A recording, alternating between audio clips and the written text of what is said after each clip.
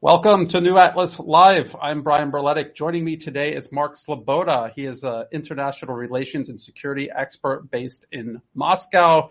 He formerly was in the U.S. Navy. Mark, I think you also lecture as well, correct?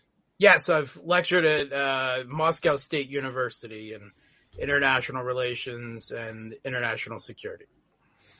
Okay, outstanding. And today we are going to be talking all about Ukraine's much anticipated and now ongoing offensive, unless you believe some people who claim they're only probing the defenses.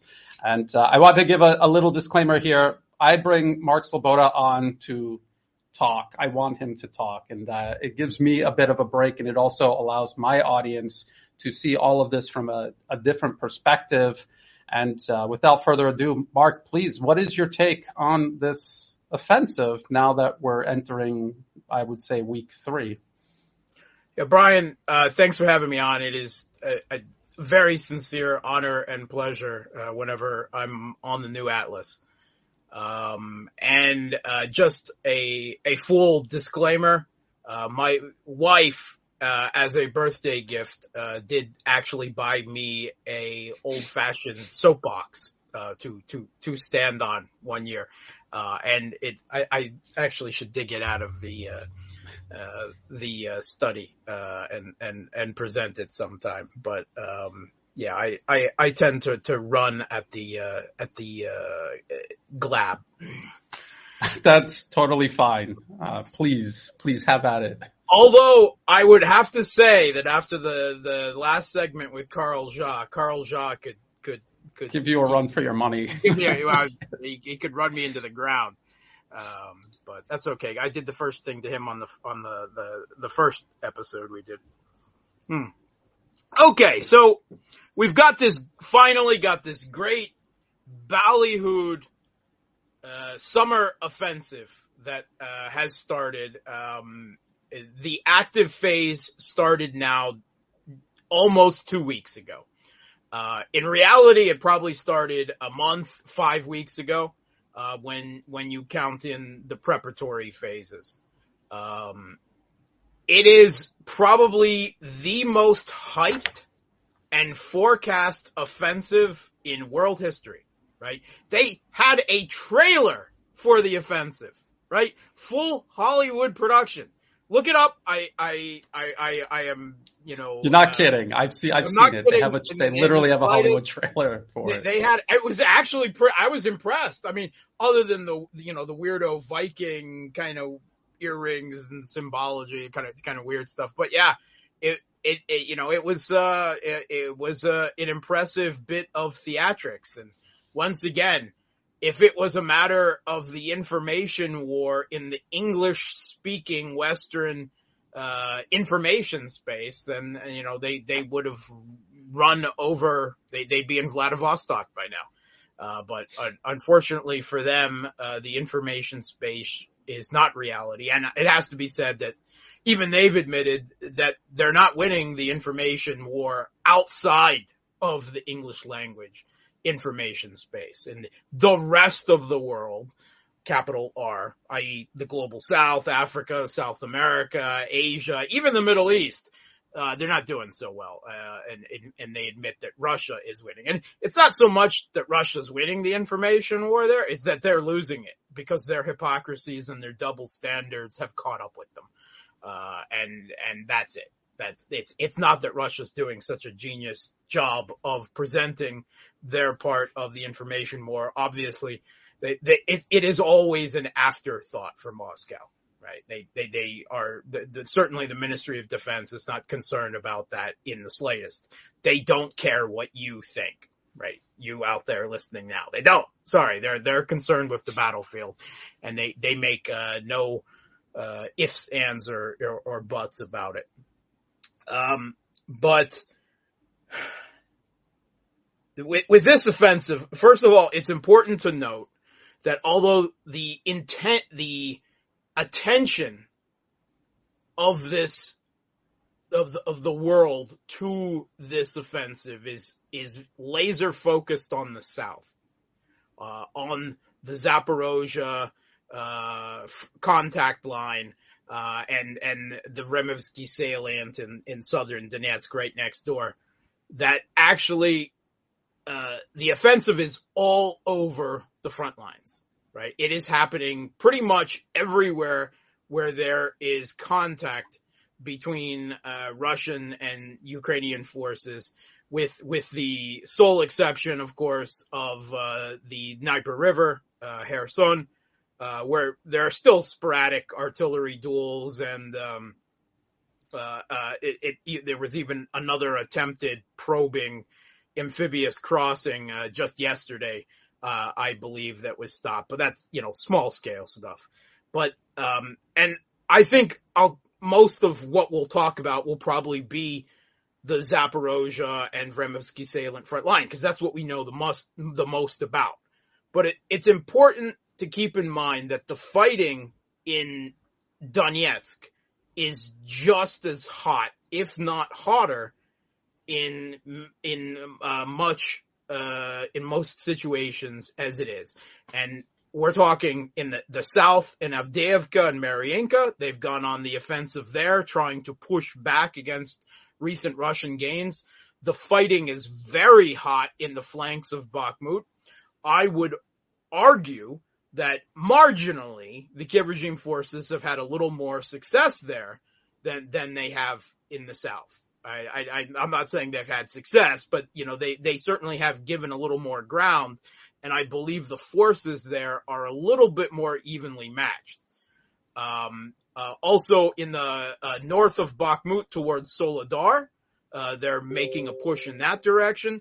There is pretty much always been heavy fighting in the Kupiansk and Liman forest area. No one ever talks about that. I mean, it's always been hot, but it's especially hot right now. And even, with these games around Belgorod, in support of their neo-Nazi militias, this Russia, quote, volunteer corps led by what I like to call the Satanists of neo-Nazis. These are Russian neo-Nazis that are so flagrantly neo-Nazis that the New York Times even acknowledged it in a headline about them. And I've done some brief bios of them on my Twitter and Telegram. They're really nasty pieces of work. Denis Nikitin, Alexei Levkin, and the like, that make out the quote unquote Russia volunteer corps and the Free Russia Legion. They are essentially a mockery of a perverse neo-Nazi mockery of the DNR and LNR. Look, there's Russians on our side. And when they went across and they seized 3 tiny little villages in Belgorod for a few hours, they even went through the propaganda effort of declaring their Belgorod neo-Nazi republic, right, as some kind of PR gesture and a slander, right, at the DNR and LNR, where millions of East Ukrainians have risen up since 2014. And they've been fighting the Kiev regime all this time, and it's actually only in the last year that Russia has belatedly intervened in the civil conflict. And Putin and now even Batka, Lukashenko, if anyone cares what he thinks, have said that Russia should have gone in 2014, 2015, which I think both you and I were saying at the time. Yes. So, they finally caught up, I think, and Putin has been disabused of his latent Germanophilia and his belief in European leaders. Finally, at least hopefully he has.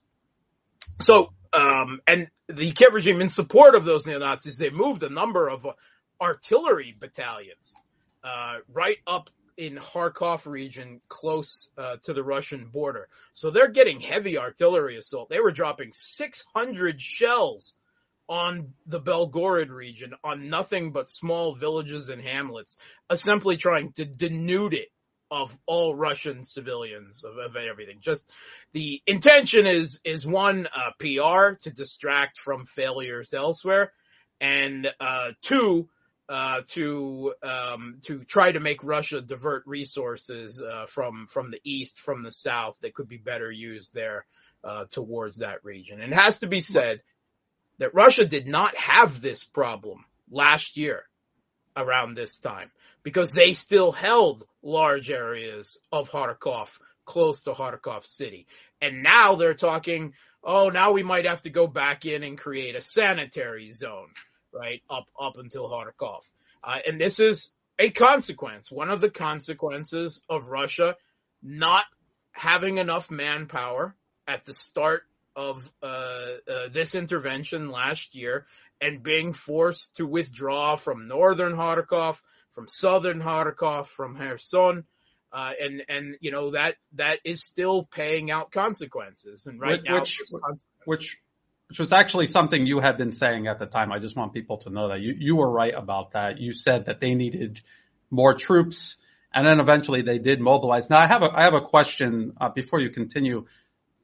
As far as you know, is this Ukraine splitting up its offensive potential between Zaporozhye and also the Donbas region? Are they splitting up these forces that they were creating, or is this something else? Because I wouldn't have figured that they had artillery to spare, especially for something like this, which is more propaganda than actual tactical or strategic purpose.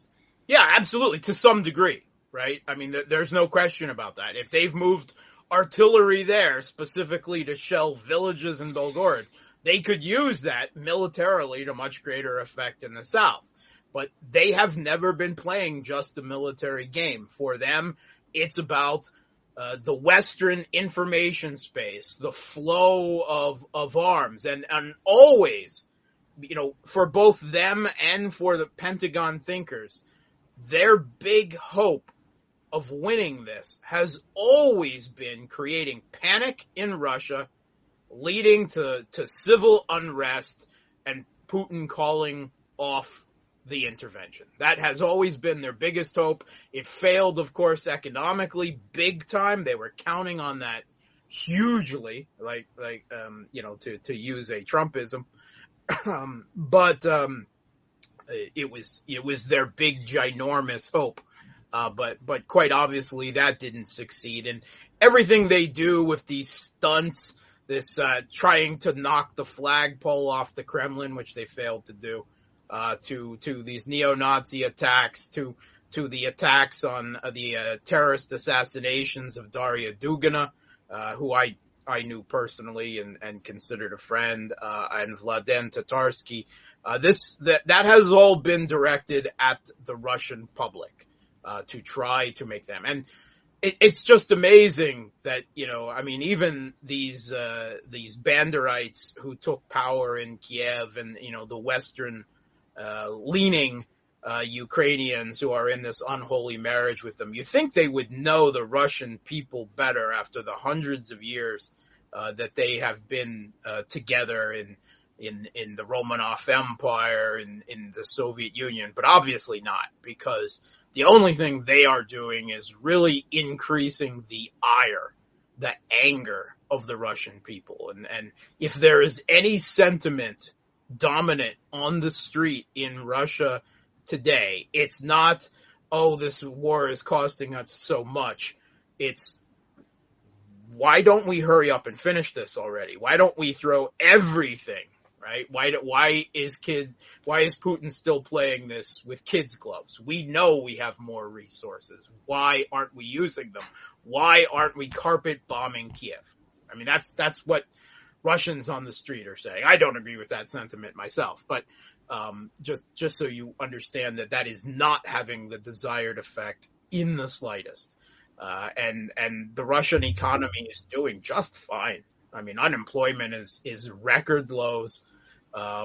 There's no shortage of consumer goods. It's amazing how quickly goods from the rest of the world leapt in, or copycat Russians. I mean, the Russian analog of McDonald's, right? McDonald's sold all of their stores, all of their locations, everything off to a Russian venture. Who did some slight rebranding, is using all the same original products and recipes, that all the same garbage you would normally get at McDonald's. It's still available now. It's called Vkusno i Tochka, which is just tasty. And they've added a few Russian more taste items to the menu while leaving, nothing off. And they're booming. They're having better sales and better expansion now than McDonald's on its own ever did. They've got 58% of the share of the fast food market in Russia. And they're similar to all Western clothing brands, to IKEA clones, any company that hasn't come crawling back into the Russian market has been replaced either by foreign goods or by domestic clones that are doing just fine. And no one, except for the Russians that were taking their vacations in Tuscany or Sicily, really care.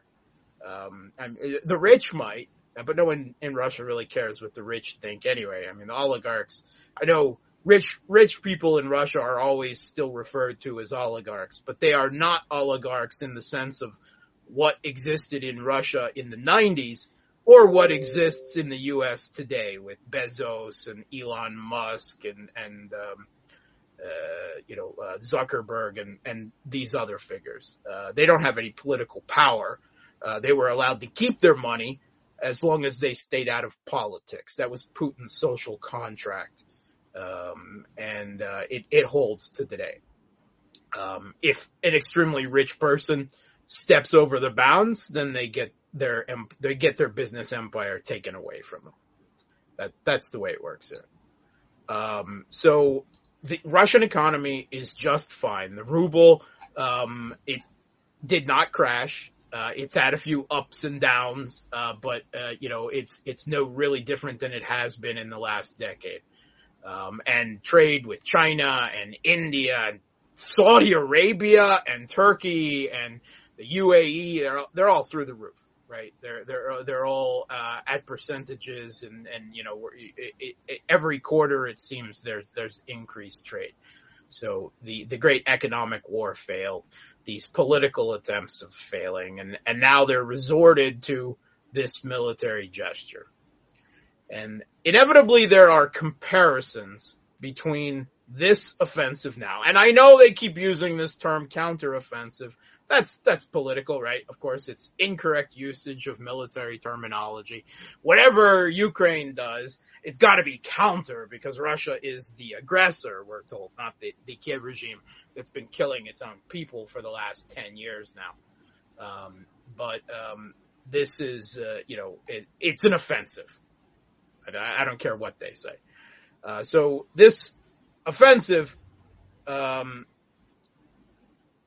there's so much wrong with it. First of all, Brian has better, I think, than anyone gone painfully through the hodgepodge of different Western equipment that these Ukrainian forces are equipped with from a dozen different countries, different tank systems, different infantry fighting vehicles, different APCs. The Challenger needs this kind of shell. The Leopards needs this kind of shell. And they really actually don't have so many, a high number of top Western main battle tanks. Most of the battle tanks they've gotten are 1950s and 1960s or era Leopards or refurbished T-72s rebranded as Polish and these other things. So it's not so much. They've received very scant training. Supposedly NATO has altogether trained 60,000 troops for this, and for most of them it was like 2 to 4 weeks, which is a joke. And first of all, this has actually been noted in their own military journals. We've got a problem in that even the training is not uniform. Even for the same types of units, because NATO is not actually that uniform. The difficulties of speaking to them in a foreign language for a short period of time. And you have to keep in mind that NATO troops have never fought a war like this, not since World War II.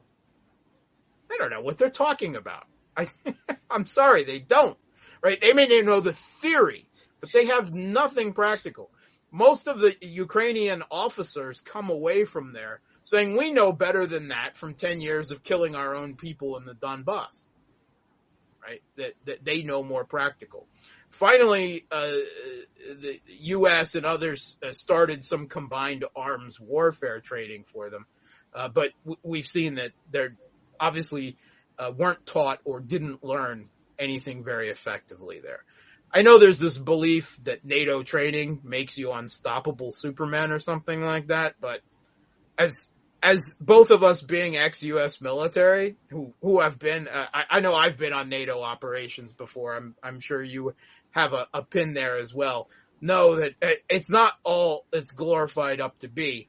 And if you take a look at previous, in recent history, foreign forces that have received NATO training, take a look at these NATO-trained supermen in the Afghani security forces that ran from the Taliban before almost any shots were fired, or the Iraqi military, which was pounded by ISIS, right? And Baghdad was under threat before the Iranian trained and led popular mobilization units entered the fray. And even the U.S. at the time was forced to admit that driving back ISIS on the ground, it was weird. It was Iranian led popular mobilization units on the ground and the U.S. Air Force in the air driving ISIS out of the Baghdad area of Iraq, and it worked, and the U.S. at the time grudgingly admitted it. Then they went back to killing the Iranians, bombing those same units a couple years later. So NATO training, it very limited utility. I think it's more political and show. Then certainly we haven't seen anything demonstrated on the battlefield. I think other than the logistical issues of filtering all of NATO at this point, and it's more than just NATO now, because NATO's military stockpiles are tapped. So they've had to turn to the non-NATO members of the West, and they're now drawing on them for artillery, shells, military vehicles, and I'm talking South Korea, who has already been contributing for some time, Japan now as well, and now they're talking Israel. They're talking about purchasing a couple hundred Israeli tanks now because they're all out of any other option. So we're down to the non-NATO members of the West. Maybe that will be the Fourth Army for Ukraine. Maybe in half a year it will be a smaller Ukrainian force equipped with South Korean, Japanese, and Israeli weapons that takes the battlefield for the next great offensive. I certainly hope not, but I don't see any signs that diplomatic signs that it could in any way, shape, or form be resolved.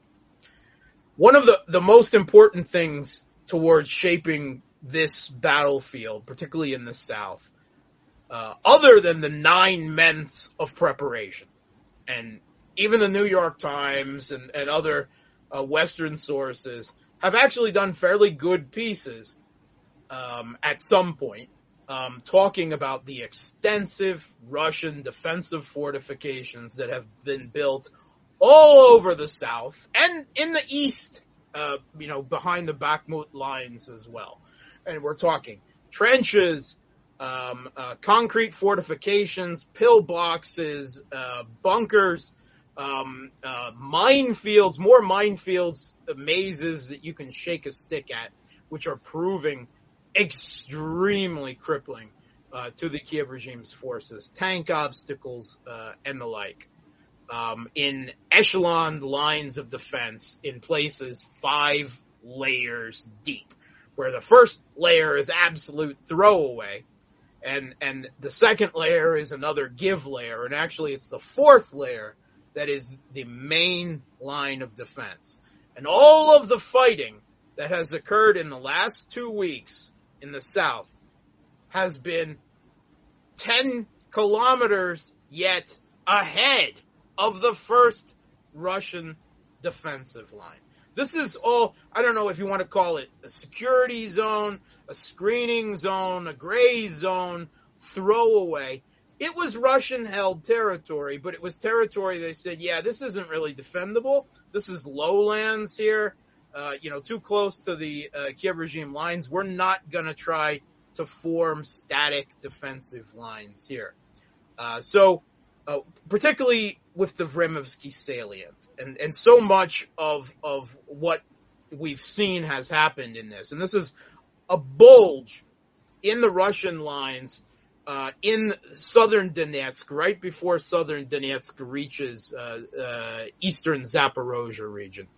And it is an area of farmland. It is Ukrainian steppe. And some of it is pretty rural. The villages here are like 10, 12. I think one of the biggest is 50 houses. They've all long since been evacuated. There's no civilians there. It is a lot of these settlements are connected by dirt roads. They're not conducive to supply lines, right? It rains and those dirt roads suddenly become obstacles, even for Russia, right? Much less the Kiev regime, which is why they didn't try to build extensive defense fortifications. So most of the fighting has been happening in this throwaway zone, particularly in the Vremovsky salient. And Russia's not fighting a static defense in most of this area. They're fighting what you can call a screening defense. They've got small mechanized squads, right, that are running around in mechanized vehicles with Kornet anti-tank guided missiles and some other armaments. And they're staying hidden. They're taking an occasional shot with their, anti-tank or other weapons when they've got a good opportunity, and then they get out of Dodge. They run and they hide again. Their primary is to keep tracks on the Kiev regime as their forces head across this flat, open territory and try to navigate their way through the maze of mines that have been laid here. And then to call in their locations to Russian artillery, Russian rocket systems, Russian airstrikes, and Russian drones.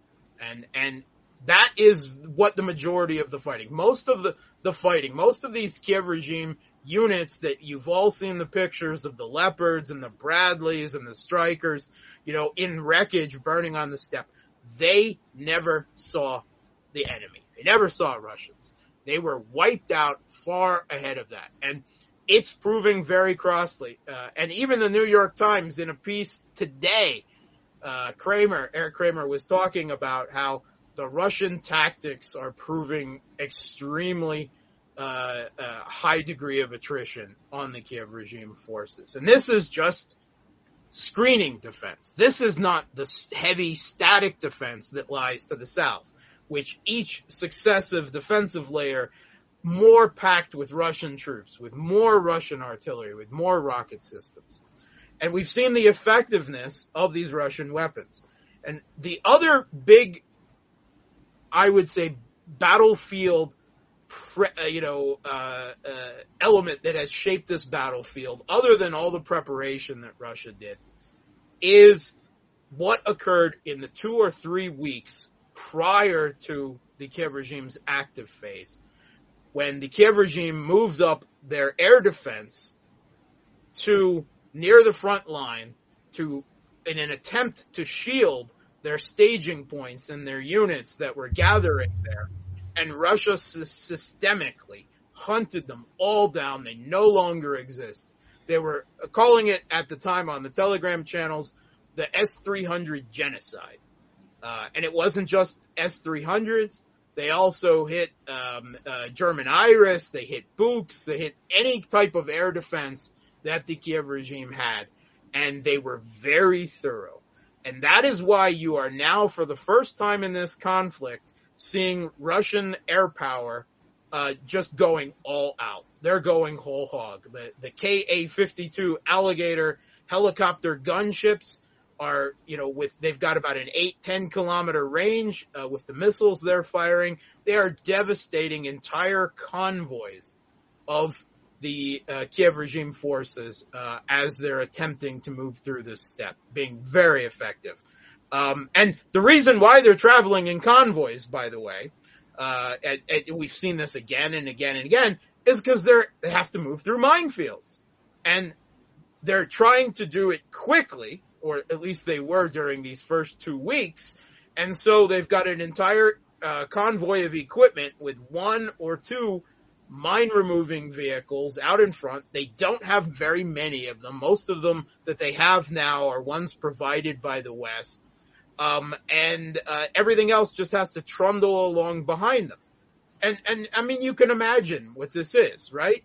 The Russian screening forces, they identify the convoy moving forward, or the drones do. Everyone's seeing them, right? They pick an ambush spot. They take out the demining vehicle in the front.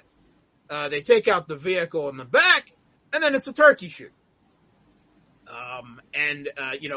When they try to scatter, as they're being gunned down by artillery and alligator gunships, they are running onto mines. And actually, that has been, from everything I can tell, the Ka-52 has done their damage. The artillery has been doing their damage. The Lancet, they've got a new improved Lancet with an armor-penetrating warhead. It's reaping lots of kills, but mines have killed more of this equipment, disabled it, destroyed it, whatever. It doesn't make any difference when it's on the battlefield than anything else. And it's actually become a bit of mine warfare going on. This is, far more prevalent on the Russian side. They set up these minefields in mazes, and evidently some of them Kiev regime didn't know anything about, particularly in the Vremovsky salient area, which is why they ran onto so many of them. But they've also got remote mine-laying systems that are like rocket systems, right? They look a lot like a Grad or a Tornado or the like. They fire, they disperse mines similar to, you want to say, cluster munitions, although more substantial, over an area. And they are able to remotely mine areas with them. The system is actually called the agriculture. That's the translation, like they're sowing fields. What they're doing is often they're letting these convoys move through a minefield up to a certain area, and then they're mining behind them. And then they attack them, and then the carnage begins. They'll mine, after they've mined an area, they'll demine again, they'll mine that area remotely again. The Kiev regime has gotten in on the act, and they tried to use their equivalents. They're more cluster munitions than they are actual mines, but fired by HIMARS. And they tried to hit the supply lines where Russia was getting supplies to these screening units. I haven't seen that it's been terribly effective, but at least it's smarter thinking than throwing more meat at the minefields and the walls of Russian defense. So there's a mine war going on right now, and it cannot be underestimated, or to use another Trumpism, misunderestimated, how much damage that you're seeing being done is done by mines, and how formidable that is. Because already they have lost, I would say, probably 50% total of the mine-removing equipment that they were supplied with by the West. In particular, there was a special modified Leopard chassis that has a breaching unit in the front. These were provided by Finland. And in one small area, one snapshot of the front, we saw 3 out of the 6 provided in smoking wreckage on the field. And there was even a 4th that was a Bradley with a demining unit attached to it as well. And right now, NATO is expediting new demining equipment being delivered to the Kiev regime to try to make up for what they've already lost. And they've been trying to move sapper units forward, but of course they're being hit by Russian air, by Russian artillery, and they don't appear, to have the equipment that they need to deal with this. And these minefields go on and on, right? There's no way that NATO can provide them with enough equipment to demine this. They don't have enough skilled troops. They don't have enough equipment. This is why, at this point, a fatalist and cynic that I usually am, I'm extremely bullish on the Russian defense at this point. I think that even when they gather together their largest forces and throw a couple hundred tanks at a time at the defense lines, that they're not going to be able to punch through more than, say, the second, maybe the third line of Russian defense. They're not going to penetrate it anywhere because they simply don't have, between the minefields and the Russian now total air superiority over the battlefield, the artillery mismatch, they're just being ripped apart. And I don't see that they're demonstrating that they have the ability to perform large offensive operations at this point. That's why they're doing this small company-sized, operations for the most part, despite all the NATO training that they've had. Mark, what do you make of the United States sending, say, 15 more Bradleys or 10 more Strykers? I don't understand this at all, to be honest, because when you allocate 15 Bradleys, 10 Strykers, there's a whole process that they have to go through to get that to the front line. Unless they set it up to begin with like this, where there's a pool of these vehicles, say in Poland, and they're just piecemeal throwing them in because they don't want them to be staged somewhere in Ukraine where they could be destroyed. What do you make of that? I think that's what we're looking at this point. I think that's a good sign. Is it a good sign that they're sending as good after bad? It is not a solution. It is not a winning strategy. It is desperation. They've done nothing else. This week they announced, you see all of these, they're talking sending cluster munitions. Now the U.S. wants to send depleted uranium ammunition, tank shells. Why? The Abrams aren't even on the battlefield yet. As far as we know, the Abrams won't be on the battlefield for another 6 months or more, if ever. And I hate to tell you, how many times have you seen a tank-on-tank battle in this offensive? Not often. Not often. No, they're being destroyed far, right, from, where Russian defenses are with tanks by helicopters and mines and artillery and the like. It's just spite. It's desperation. What more do we have to say that we're giving them something? I don't see a winning strategy here. They can throw. I am confident. I mean, the U.S. has lots of Bradleys and Strykers to throw away. I mean, let's be honest about that. But we've also received word that a lot of these stored vehicles, first of all, it's already become clear to the Ukrainians that all of these, they don't have a lot of Western main battle tanks. The one thing they have a lot of is Western, quote unquote, armored infantry fighting vehicles and APCs, right? They're flooded with them. They got 1,000 of them and more, right? And they're sending replacements now for everything they're losing. And NATO has just become a complete logistics arm in Poland for the Kiev regime at this point.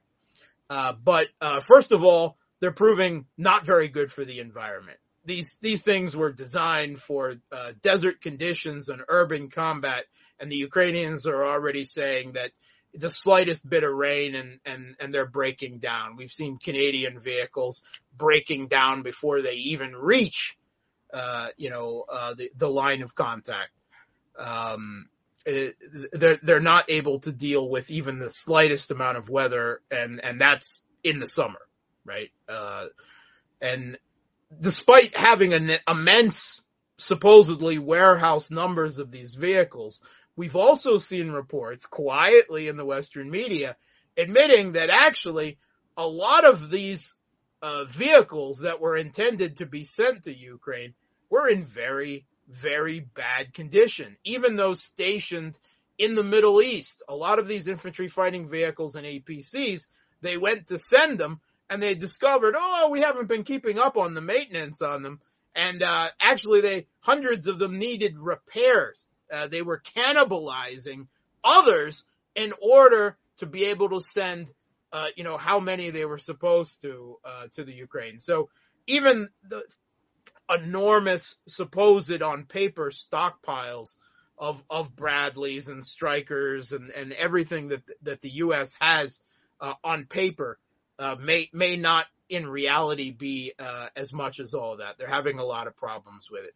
And all these mechanized forces in the world aren't going to do a lick of good against the combination of Russian minefields, Russian static defenses that haven't even been reached yet, Russian artillery.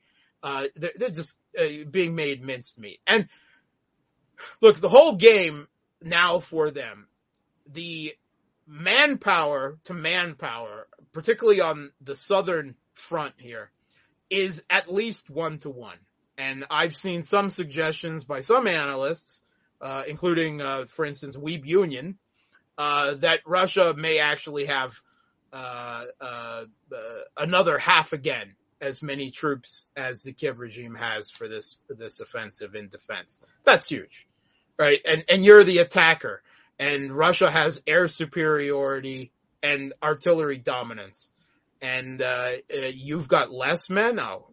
Why are they doing this? I mean, I think at some level there was actually a belief that Russian forces, this was their great hope, that Russian forces can't fight, and that they would all just run away. The first sign of Ukrainian forces with their Azov flags and their Wehrmacht Balkan Cruz symbols on their Leopard tanks, and that Russians would just throw away their weapons.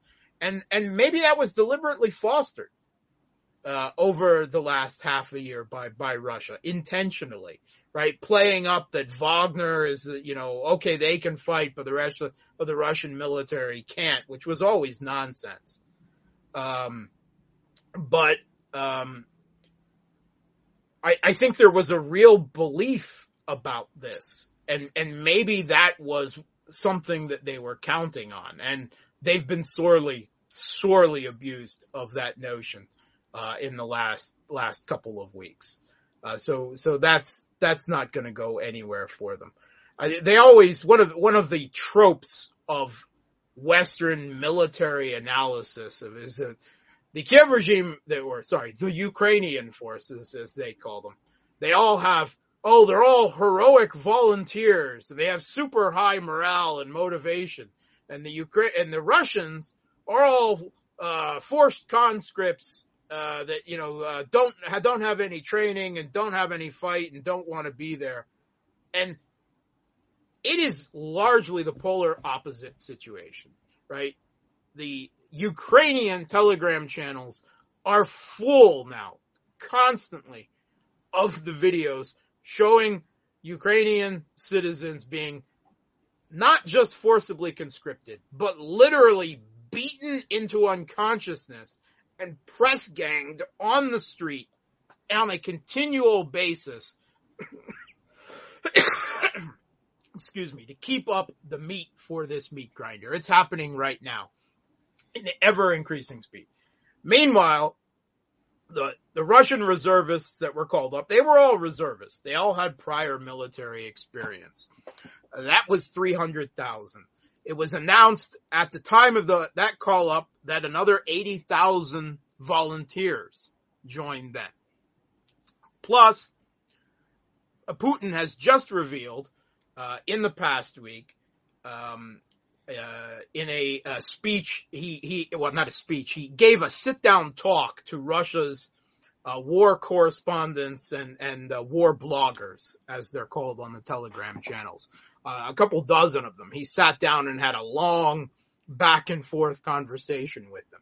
One of the things that he revealed is that through Russia has done a big military recruitment campaign in Russia. They're offering very high salaries for Russia, even pretty good for the U.S. For troops right now, benefits packages, and they're doing a lot of commercials, which I have to say are a lot more effective than the woke commercials that the U.S. military is using to try and promote itself, and experiencing a huge recruitment problem right now in the U.S. So they have successfully recruited just in the last few months, since the recruitment was since the reservist call up in the autumn, 150,000 new contract troops, right? Most of them who have already served, right? And, of course, will receive more training, and another 6,000 volunteers, which I take it those are the new territorial defense that are being set up in Belgorod and other areas. And this partly assuages my fear that Russia has not done another mobilization yet, which I have always been concerned about it. I'm sure I mentioned it last time I was on your show. And Putin actually said right then, our plan right now is not to march on Kiev. If we're going to march on Kiev, then we are going to need another mobilization. So he's laying that right out there. It's a threat, with a very punctuated one to the West. It is a very pointed message, I believe. But right now, remember that Russia has initiated stop loss, which, whether you are signing a contract or you are, have been called up as a reservist, you don't get out now. You're in the conflict to the end. And when you start adding up the numbers then of what Russia has available for the still called special military operation, we're pushing 800,000 now. All total, right? Minus some losses. Let's be conservative and say 700,000.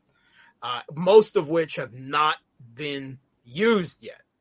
A lot of them are waiting behind these defensive lines, in the south, in the east, and it seems almost certain. I can't imagine why, once this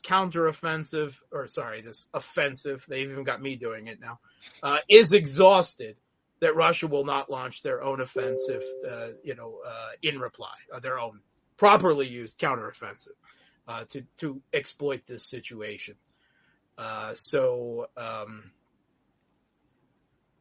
Right now, it appears that Wagner and the Chechen Kadyrovites, the National Guard, are being sent to Belgorod.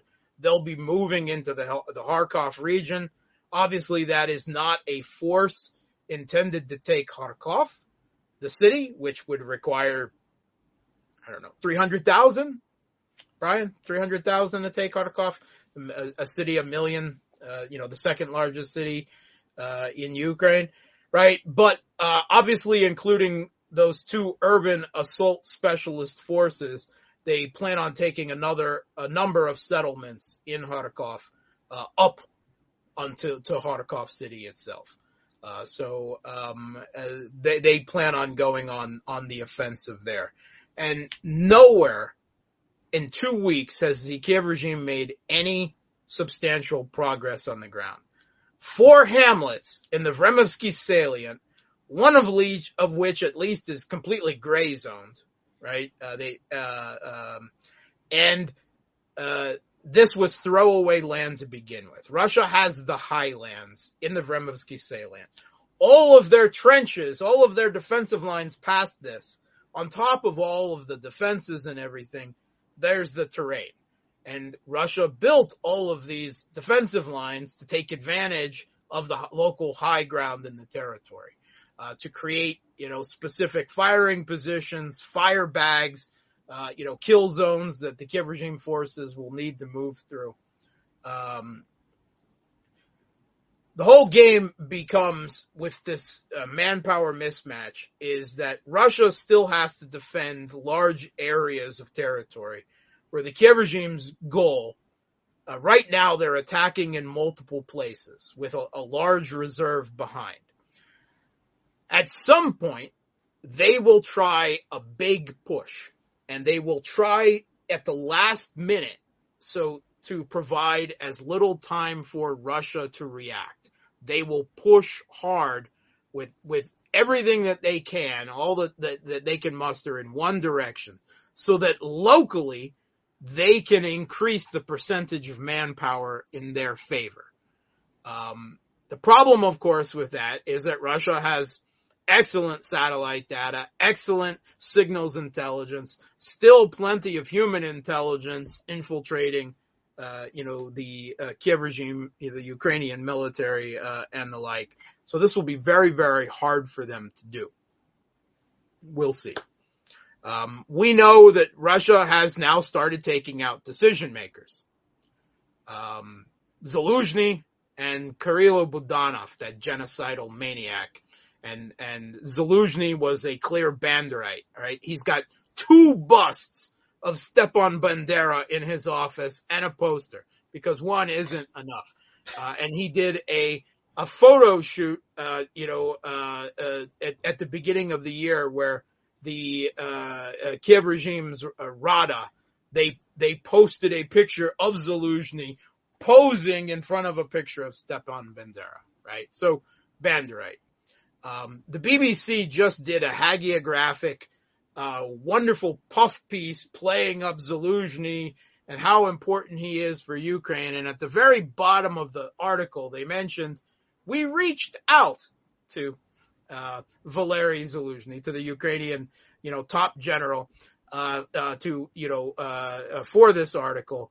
But he declined to comment. Why did he decline to comment? Well, I have one thing to ask the BBC. Did you try to use a Ouija board in your attempt to communicate with Zaluzhny?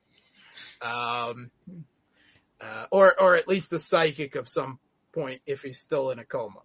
And we've heard via Russian intelligence, reported on RIA Novosti, through Ukrainian intelligence, that Kirill Budanov, this genocidal maniac who wants to kill Russians anywhere and everywhere in the world, not Russian military, not Russian politicians, right? Russians. He said that too. Mark's not making this up. He really said this. This is from a country where 20% of the population is ethnic Russian. Is Russian. Yes. So the word is now that he was severely injured in Russian airstrikes at the end of May on the GUR headquarters in Kiev. Evidently, the missile strike went through the window of the office next to his. His, of course, didn't have windows because I guess they weren't that dumb. And he was supposedly then medevaced in serious condition to Poland, and then to a hospital in Berlin, where reportedly he is in very poor condition. And you maybe have seen this obviously AI generated bizarre video they did with Budanov as some kind of, wait, there's a plan. Things aren't as bad with the offensive, where he just stared at the camera for 30 seconds? Just bizarrely. And then once or maybe twice he blinked I saw that. Very exaggeratedly. I mean, it was such obviously artificial intelligence. Didn't say anything the whole time. And then the tagline at the end was, plans love silence, in Ukrainian. But it seems, I am now confident that if RIA Novosti has announced it, that's the real situation. And as new leaders of the Kiev regime's military and intelligence emerge, if they prove as toxic as these two have been, they will be targeted too. So that is payback from the guy who was quite proud of assassinating civilians, Daria Dugin and Vladen Tatarsky, in Russia, inside Russia's borders. So I still don't have any positive feelings about the end of this conflict. I don't see an end game. I don't see an off ramp. It appears that even as the situation gets desperate, that not only Biden, but European countries are doubling down as much as they can as well, digging up everything, trying to replace everything that the Kiev regime is losing. We've got this big NATO meeting coming up, I believe on the 21st of June, in just a few days. And it doesn't look like, at least for the moment, that Kiev is going to have anything even remotely positive. I'm sure they're going to try to make some big push here this weekend.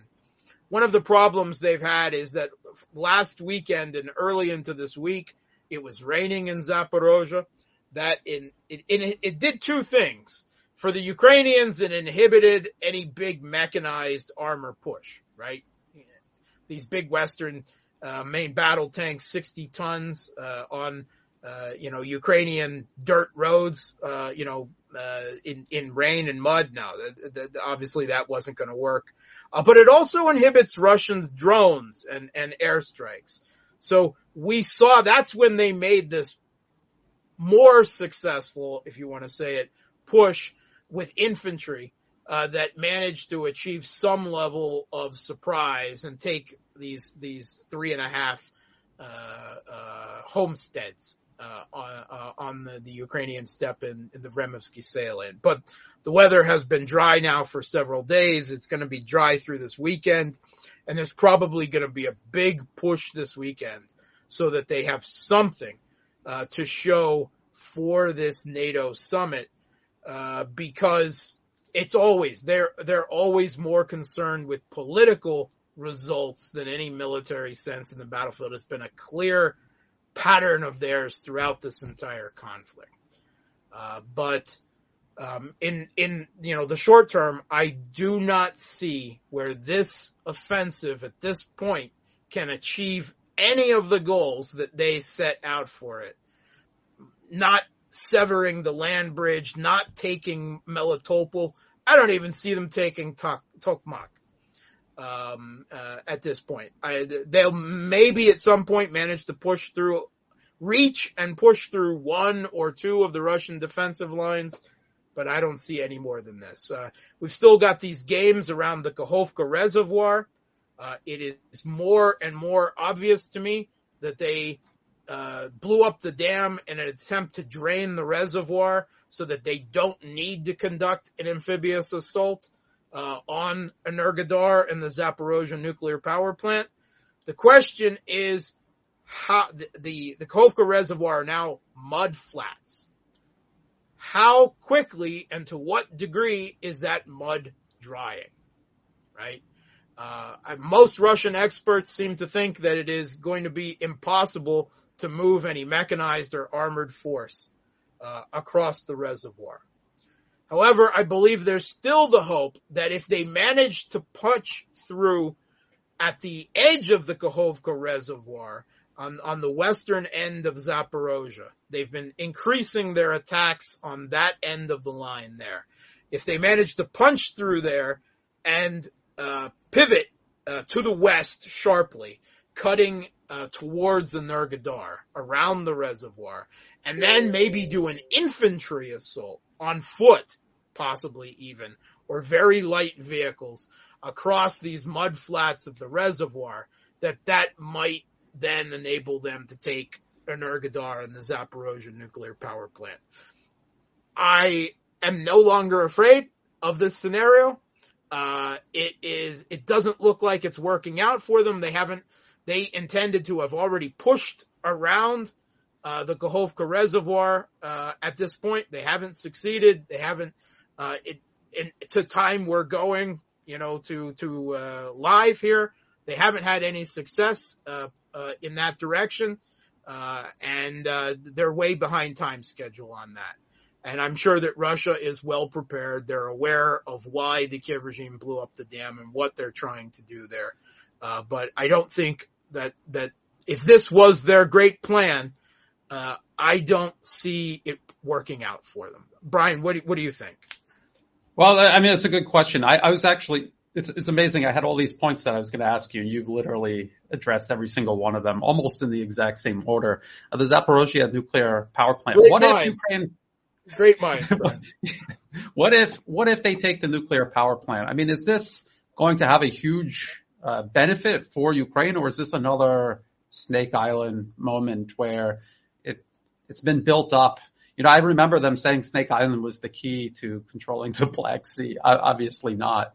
But what if they do take this nuclear power plant, and then what? And you're skeptical about them achieving the objectives of this offensive, whatever they actually really are. I'm also skeptical, but I also have thought about what if they reach the sea? What if they take back Bakhmut? And then what?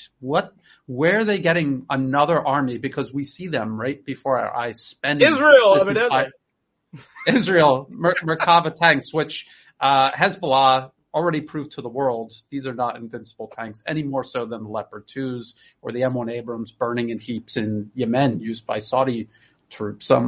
So what do you think about that? And then I also wanted to ask you about Ukraine has stood up these brigades. They're not really able to organize these brigades all together for one type of operation. They've got them broken down into companies, operating pretty kind of independently. And this goes back to that U.S. Army paper that I've covered many times about trying to fight the Russian battalion tactical group and having small groups working independently. They need Russia's to not fighting in battalion tactical groups. Yeah, not anymore. Yeah, they're fighting in divisions again now. So it's and you were just talking about them needing to make some sort of gains for this NATO summit. So it almost seems as if they're looking at their force, they're looking at everything that they have. There's no way to launch a sensible, rational offensive. So they're just doing whatever they can with whatever they have. And the losses are already catastrophic, and they will continue to be catastrophic. So what do you think? So the nuclear power plant, what if they get that? This problem, the whole concept of them launching this offensive when they don't have what they needed to launch an offensive. No air cover. Their air defense is diminished significantly. Their artillery is diminished, and they're using their artillery for other things elsewhere along the front line. They had like 230 tanks given to them by the West ahead of this offensive. A large number of them are destroyed. I mean, what do you make of all of this? Start with the nuclear power plant. Okay, so here's what I'm afraid their intention is with the Zaporozhye nuclear power plant, which is why I've always been so afraid about this. They get a hold of it, and there is suddenly a nuclear accident, which they blame on Russia. And the entirety of the Western media immediately says, yeah, Russia did it because, Russia's been blowing up their own pipelines and blowing up their own dams that they control and attacking their own Kremlin and blowing up the Crimean Bridge. And the pro-Russians have been killing themselves in East Ukraine for the last 10 years. Why do they keep doing that? It must be a pro-Russian thing, right? I mean, that's the evil, the vileness of Western journalists, that they repeat this and they don't care. Because as far as they're concerned, the pro-Russian people, right, the ethnic Russians, the Russian-speaking, the pro-Russian people of East Ukraine are not human to them. They're not deserving of human rights. The people that are my family, my wife, my family in Crimea and Donetsk and Kharkov and Odessa, their continued existence is geopolitically inconvenient for the West, and Western journalists are fully on board with them. As far as they are concerned, all of these people are brainwashed And only if they are enlightened to true Western values, then everything will be okay. That's the way they view it. And if large numbers of them have to be killed or driven into Russia in the process, and remember, there are 5 million Ukrainians living in Russia. And I'm not talking about the new regions. I'm talking about 5 million Ukrainians, including at least 3 million refugees that are in Russia. More refugees fled to Russia from Ukraine than any single European country. Poland comes in a distant second, something that they won't tell you in the Western media, but the UN statistics, have reported on. So they're telling you that my family aren't really people. They don't care about their lives, their political rights, their social values. They don't matter. I'm afraid that they will get a hold of the Zaporozhye nuclear power plant. They will stage an incident. It will be they create a nuclear incident, whether it's the equivalent of a dirty bomb or something more serious. And then they will scream, nuclear accident caused by Russia. This conflict needs to stop now. They will attempt to internationalize the situation. There will be a propaganda effort like we have not seen so far. They will be screaming from every podium, every newspaper, every television channel, every office in the UN that they have subverted, and it will be an attempt to end the conflict that way by internationaling and forcing it. A dirty trick, if you will. But I think there has always been that possibility. They fired on the Zaporozhye nuclear power plant for months, right, in an attempt to do that. They were playing around trying to do something with Chernobyl. Russia has reported how, they've been preparing dirty bomb incidents. And Russia has stopped several of them in the early planning stage by precision strikes behind the lines. And by the way, precision strikes behind the lines, speaking back to the offensive just briefly, Russia's continuing precision strikes with cruise missiles, with even some ballistic missiles, with drones, every single night for the last 6 weeks now has done such damage for this offensive behind the lines at arms and ammo depots, fuel depots, command and control centers, enormous damage, which tells me that this is not sustainable for them with the losses they're taking for more 3 or 4 weeks. That's it.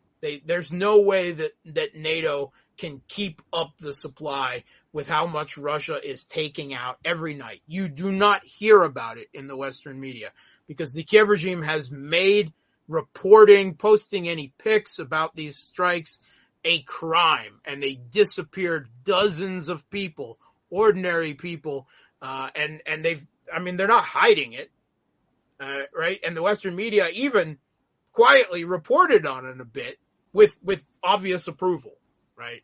Yes. Yeah.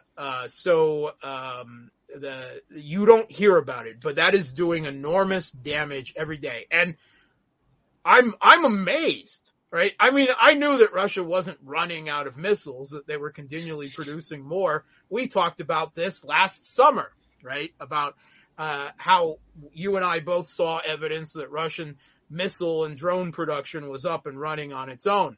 But now their production numbers, they obviously feel comfortable throwing stuff away at this point, right? I mean, taking out low value targets, comparatively, right? And they're able to keep it up every single night, sometimes during the day. So that's another factor going into this. And Kiev regime has maybe 5% of that capacity in return. All right, they took out one general this week with a behind-the-lines HIMARS strike this week. I did see a number of troops that also got killed in one location that might have actually been the same occasion. But that is a tiny fraction of what the Kiev regime is suffering every night. And Russian air defenses and electronic warfare, man, I hope the other countries of the world's military are paying attention to how well they are performing. 11 drones were fired at Crimea 2 nights ago, and 11 of them were brought down through a combination of air defense and electronic warfare. I mean, they'll occasionally always get something through. They'll fire in a location where air defense or EW is light, or they'll manage to throw enough at once that one gets through. They've constantly got these U.S. and NATO reconnaissance flights over the Black Sea that are constantly flying back and forth every day, collecting data on Crimea, on the front, everything. As far as I'm concerned, Russia really needs to extend their exclusive zone in the Black Sea and start knocking more U.S. drones out of the air when they're doing this, because that's active participation in the conflict. It is. If they put up air, the French immediately after that incident sent a reconnaissance flight with 2 jets out of Romania accompanying it, then you meet them head on in the air and you harass them, you target lock them, whatever is necessary to drive them away. And you let know that if they continue to fly in this new exclusivity zone, then they will be fired on, because they are active participants in the conflict. That's my opinion. We'll see what Russia, does in that way. But that's my fear about the Zaporozhye nuclear power plant, is that their intention is an nuclear incident and an internationalization and a propaganda effort to try to pillory Russia and get them to stop, because they know they can't win it, right? So how do they freeze it? How do they stop it? That is one such example. Weapons of mass destruction, nuclear incidents, it's such an old canard, but it works, right? It creates this emergency situation where the not acceptable becomes the acceptable in political terms.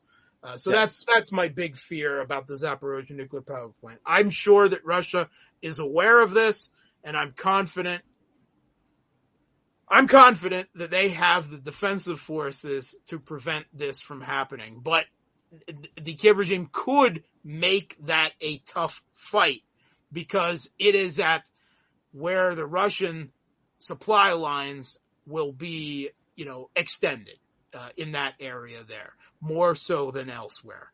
But of course, the Kiev regime's supply lines will also be even more so extended there.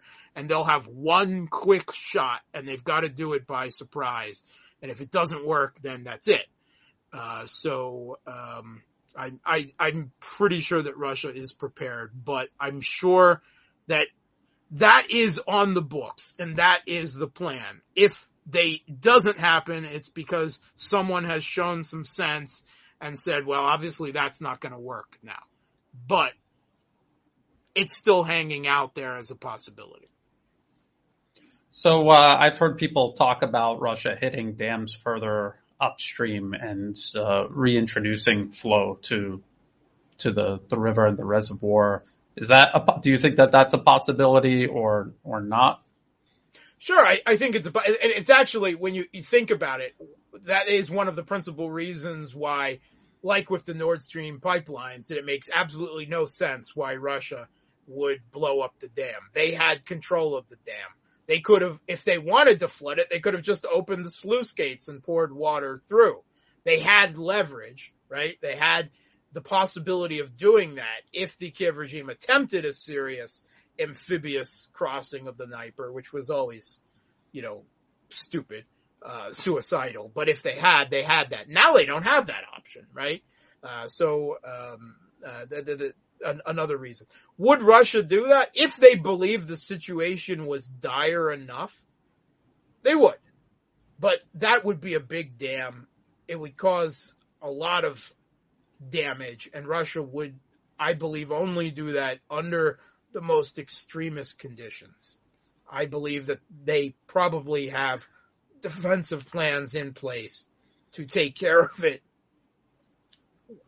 well short of resorting to that option. Again, something that's always on the table, but I think it would be a last resort. Yeah, and what you're talking about regarding the nuclear power plant, I mean, they tried this in Syria, and actually when they were shelling it earlier, and you kind of you were kind of hinting at this, they were actually pushing that narrative then that Russia is the one shelling the nuclear power plant that they're holding, and that some sort of international intervention was required. And so I guess that brings me to my last question. They're launching this offensive, ill-conceived, does not have the elements required for it to be successful. Even if it does reach the objectives, Ukrainian forces will be exhausted. They will not be able to hold them. So what comes next? Is NATO trying to angle towards some sort of intervention, some sort of coalition of the willing? I saw people in the comment section asking about how much longer is this going to go? And you've previously said years. I agree. I think it's going to be years. It's not going to be years the way it is right now, but in one way or another, this is going to be a long fight. And Russia, I believe, has the patience to do this, just like in Syria. What is your take on that? Yeah, I mean, the end of this, quote unquote end, we've talked about this before, looks more like Syria.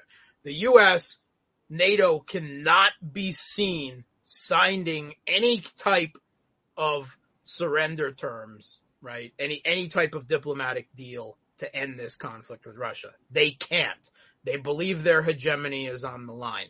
They will not do it. They believe that NATO would suffer irreparable damage and the U.S. reputation as the hegemon did it. They will, maybe some North Korean style ceasefire armistice at the end, more likely something that isn't even declared like Syria, where the extent is some type of deconfliction that just goes on forever and creates another frozen, unfrozen conflict situation. That's the way this ends. They will not come to a diplomatic table. You will not see Zelensky sign any papers. You will not see Biden and Putin in some grand deal working it out. You will not see European defection from Germany or France no, it's not going to happen. This is going to end in a undeclared frozen conflict, right? At some point. But Russia has every reason to continue this forever, right? If they say, when this is over, we'll continue what we're doing, the quote-unquote porcupine strategy, the same strategy that they have for Taiwan, because that's the only strategy they have. Fill it full of weapons, right? That's their thinking, right? That's the only strategy they have, whether it's Taiwan or Ukraine. We'll fill them full of more weapons till Russia can't touch them. We'll bring them into the EU and we'll bring them into NATO after this conflict is over. Well, if you're sitting in the Kremlin, you say, well, then we don't end this, right? We continue forever, right? Until, maybe 10 years down the line, we reach the Polish border if we have to, right? But that's it. It doesn't end, because whatever we leave, whenever this conflict ends, they then immediately, double, doing a dog pissing on its territory, double market and double down on using it as a battle platform, training up generations of Galician youth to be, anti-Russian shock troops for NATO, right? That is what the future looks like. So you just don't stop. Maybe it goes down to a low level. Maybe there's periods of lulls of frozen conflict or ceasefire, but you never end it. That's the only thing that makes security sense, again, until you reach the Polish border, and if then. And I don't believe that Russia would need a million troops to occupy Kiev and West Ukraine. So I don't think that's there yet. I think that this does not end in some diplomatic grand bargain. No one signs any surrender terms. I think the conflict goes on. All right, they will continue reaching into pockets we 6 months ago didn't think they have. South Korea, Japan, now Israel, right? We will see the next army will be armed with Israeli tanks firing Japanese artillery shells. They will be F-16s with NATO mercenary pilots flying them.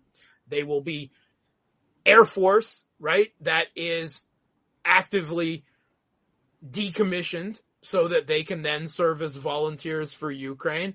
And then eventually, yeah, we will see Polish and U.S. and British and possibly Baltic troops, whatever they're saying otherwise, they will be moving into West Ukraine under the guise of peacekeepers. That's the way it will be presented. They will not seek outright to challenge Russian forces, because then the question is with what, right? The only thing then with what is to bring in NATO air power, right? And if you notice right now, they are doing the largest NATO air exercise that has ever been done over Eastern Europe, very pointedly directed all around Kaliningrad. That is what is going on right now, and that is an obvious, considering it being done now, and this scale and where it's being done, that is a message being sent, a not very subtle message to Russia. They are not going to back down. They will continue digging in whatever hole and whatever pocket they can. And like I said, we're now on Israeli tanks, Japanese artillery shells, and F-16s that will be flown by Western mercenary pilots. Yeah, and what people have to remember is that as this continues, NATO's military capabilities continuously degrade. They don't have it will be years before they even reach the levels that they need to sustain what's going on right now. There's also other clocks that are ticking, like de-dollarization, multipolarism, replacing Western-led unipolarism. So there's all of these things taking place at the same time.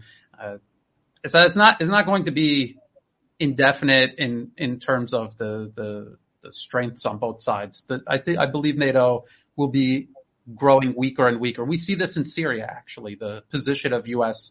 troops in eastern Syria is being undermined right now. It's not sustainable, and I don't think what they're doing in Ukraine is sustainable. But I absolutely agree with everything you're saying about how they will not stop. And there's the European leadership is never going to defect and come to a policy that actually serves their own people's best interests. This isn't the Europe of Chirac and Schroeder. This is the Europe of Borrell and Baerbock. Absolutely. So I think you have done a very good job breaking this down. This is Ukraine's offensive as it enters its third week. You did an excellent job from top to bottom, left to right, from what's happening on the ground all the way up to the geopolitical level, breaking this down for my viewers. I want to thank you very much for taking time out of your day, Mark, to join us. Please tell everyone where they can find and follow your work. So first of all, sign on to my Substack. I put almost everything there. It's for free. It is not monetized at any level, right? It will not be monetized. You can't get money to me. I have a Russian bank and a Rezhik credit card. I've been here for 20 years. I don't have any Western ones. So there's no way. So don't feel that, you can't sign on to my Substack because you can't, financially contribute to me, because I'm not taking your money anyway. Give it to Brian. But sign on to my Substack, because I put right now I'm doing 10 to 15 radio interviews, particularly for Sputnik, a week at this point. I try to put at least one a day, generally, because some of them are just really repetitive. So you don't want to hear the same thing, 4 or 5 times a day. But I try to put, at least one, there a day or so, 3 or 4 a week maybe.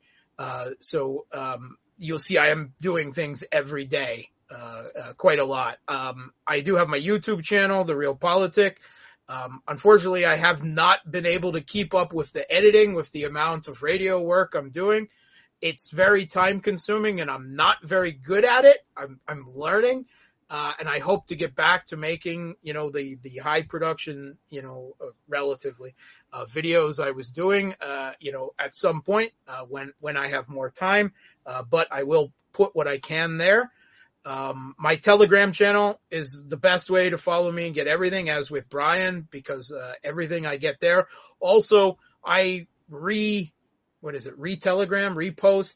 everything that I see that I want to keep tabs on. So I use it as my own news feed as well. So you'll see, at least the English language stuff. I don't put the Russian and the Ukrainian language stuff there, but that I think, that I'm considering important. I know Brian often does the same thing. So there, and Twitter. I'm on Facebook, but Facebook is so censored. No one pays any attention to Facebook anymore. So, that's where.